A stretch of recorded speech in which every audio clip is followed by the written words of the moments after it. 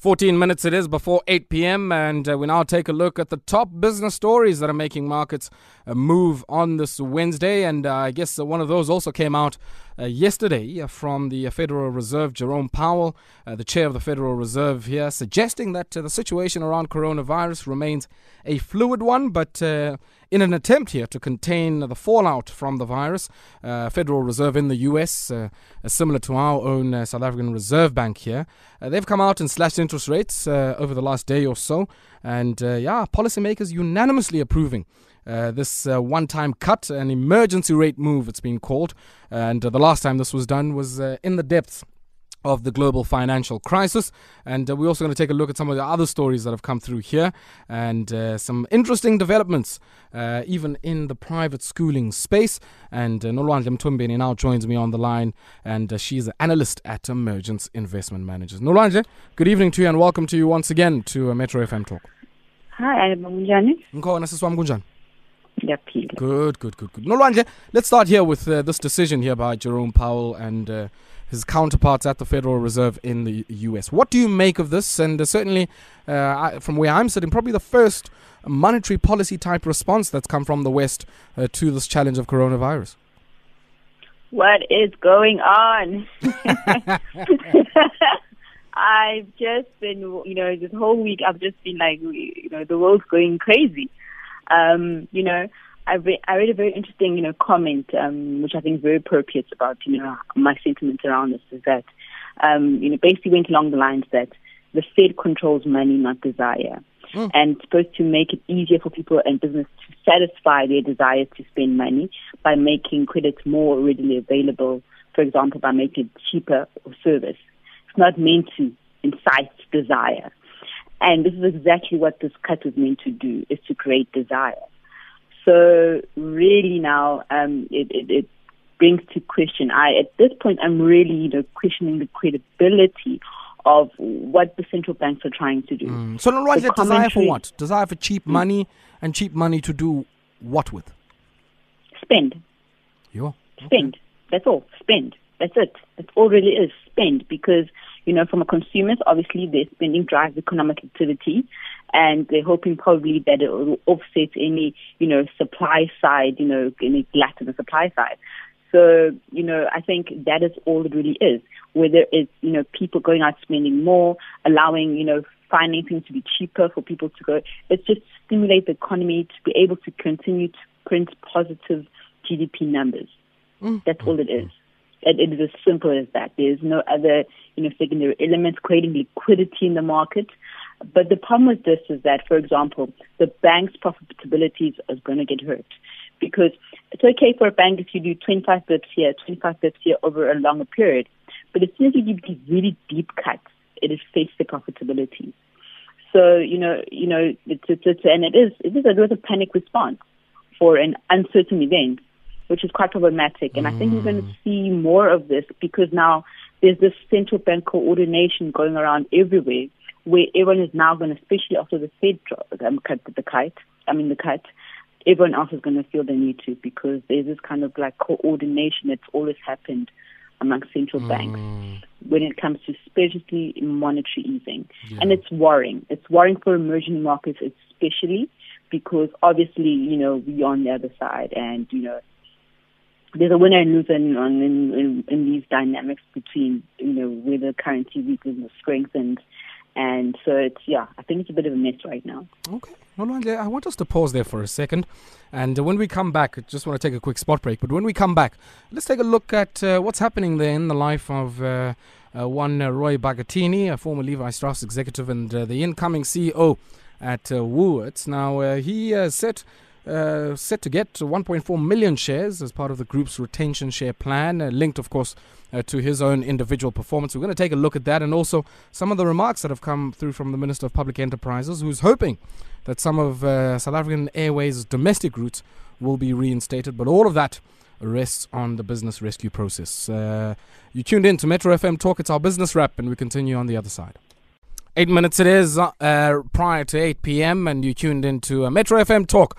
We're wrapping up our top business stories of the day, and helping me to do this is Nolwandle Mthombeni, analyst at Mergence Investment Managers. Now, Nolwandle, I want us to just talk briefly here about some of the remarks coming out of the Minister of Public Enterprise, or the Ministry, I should rather say, because he speaks on behalf of the Ministry, I would assume.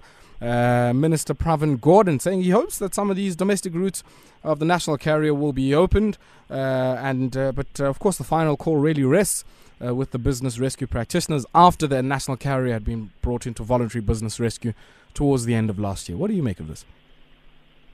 So I think he's doing his part to promote his views about, the necessity for, SAA to be saved, and he is, not allowed to really interfere in the process, but he'll still make his views open to the public. And obviously, they've made it quite clear that they're going to save SAA, the budget speech, allocated money specifically. So we know that that is the choice that has been taken as far as SAA. And I think at this point now, I think also what is true is that, SAA, as long as it's not operating the routes, it's losing market share. It's also destroying confidence of consumers in the brand. So it's very hard to get those people to come back. So I think on his side, he's, doing his part to kind of keep, people still thinking, SAA is coming back, going to get the routes back. So I think he's doing that on the sidelines, because at this moment in time, I imagine if anyone is trying to book a flight, the last option is SAA. Yeah. But that's the biggest risk. I mean, a lot of the things that you're raising, this issue of, I guess, losing market share by perception, and the lack of certainty around a clear route network plan for SAA, which certainly gives a lot of travellers the jitters, and even travel insurers and some of the travel agencies as well a lot of jitters. We'd heard last month that all of this would be sorted out by the end of February. I mean, I thought by now, the business rescue plan from the practitioners would have been out. Am I missing something here? You're not missing anything. I think, it's what happens when you're trying to save a company who's, in terms of its prospects and its viability, it's quite difficult. So, I imagine for these business practitioners, this is the first time they've ever had to deal with this type of problem, where they actually probably don't know themselves exactly how is this to be sorted. Because let's be realistic, if it was as clear cut as, just cutting few routes, this problem would have been solved a very long time ago. So I imagine just to be able to identify this optimal route structure is very much a bigger task than they bargained for. So this is one of those problems that, you deal with. You only come across it every time in your lifetime. It's a once-in-a-lifetime event. And the people conducting the business rescue, I imagine they themselves are just, kind of trying to make sure that they're doing the master numbers and, they hope it works out. And that's the reality of it. Nobody knows whether this is going to work out. It's not like having to save a distressed company. There's many of those. It's very easy. We know what to do. Fix the balance sheet, inject money, get sales. It's textbook. This is not textbook because it's very different. Okay.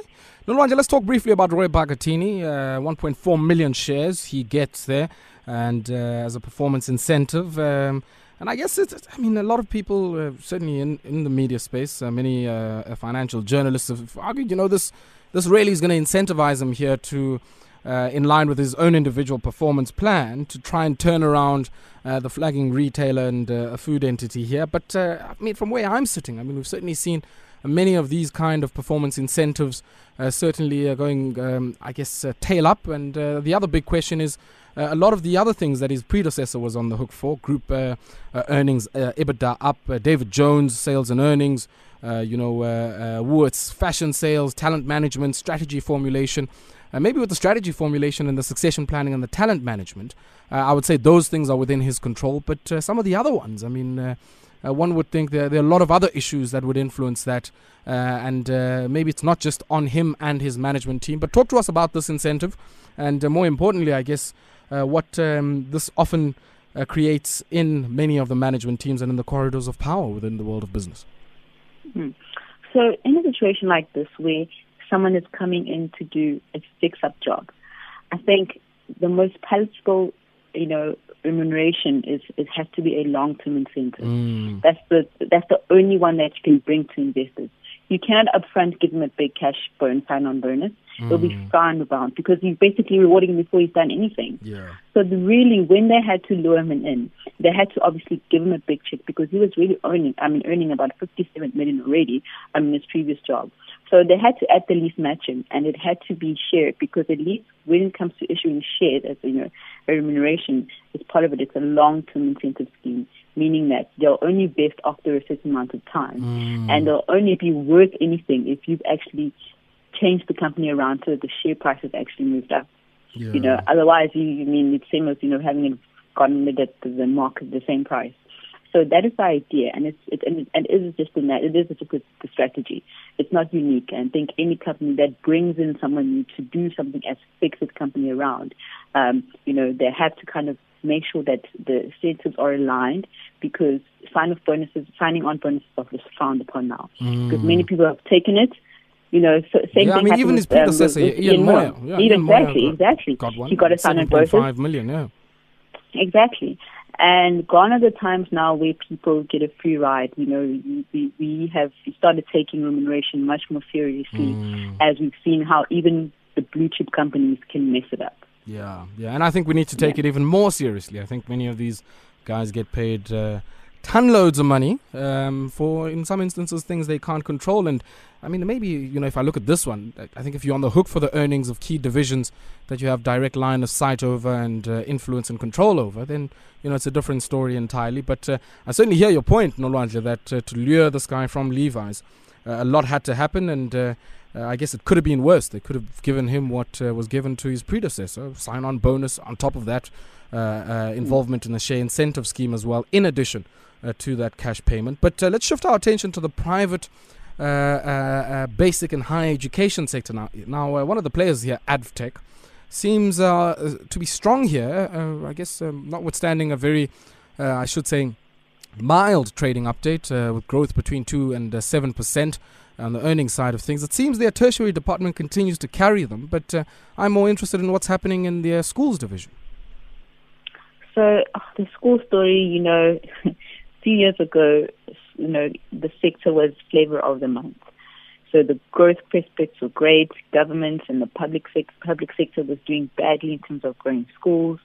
And you had all these players entering the space and, the likes of Curious and Advotech. We had the bidding war that happened not too long ago, which was, made things quite exciting. And, we had these huge forecasts in terms of, where this growth should be. Lofty multiples.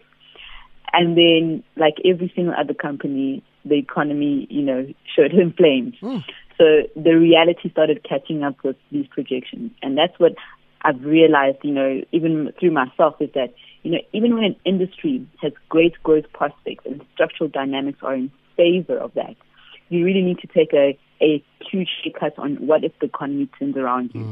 And it has and because you used to think that education is an expensive sector because it's non-discretionary. Parents have to send their children to schools. But, parents can also skip payments if they can't afford it. They can downgrade to cheaper schools. They can migrate to other countries if they're not happy. So all these things that people were not factoring into, what's the worst thing that could happen is actually happening. Now suddenly we're starting to think, do we need to send our children to the most expensive schools, which is what is sitting in Advotech. Yeah. Advotech has the premium end of the market. And, now you let you think you do 100,000 Rand a year, doesn't make sense. It's a tough economy, a matric is a matric. So those kind of things are now starting to play out. Yeah. And those are the things that didn't factor into account.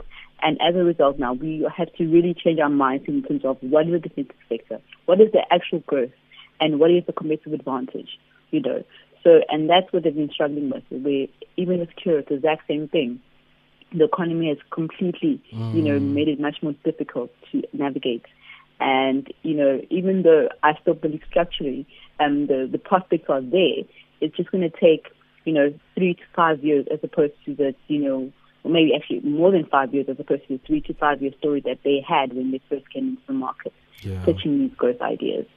Okay, seems the shine and luster of the private school education sector for investors seems to be a lot less shinier than what we had a few years ago. But Nolwandle, always a pleasure catching up with you, and thank you very much for taking time out to help us take a look at some of these big stories of the day. Always a pleasure. That there was Nolwandle Mthombeni, analyst at Mergence, Mergence Investment Managers, and joining us here to wrap up the top business stories that have been moving markets on this Wednesday.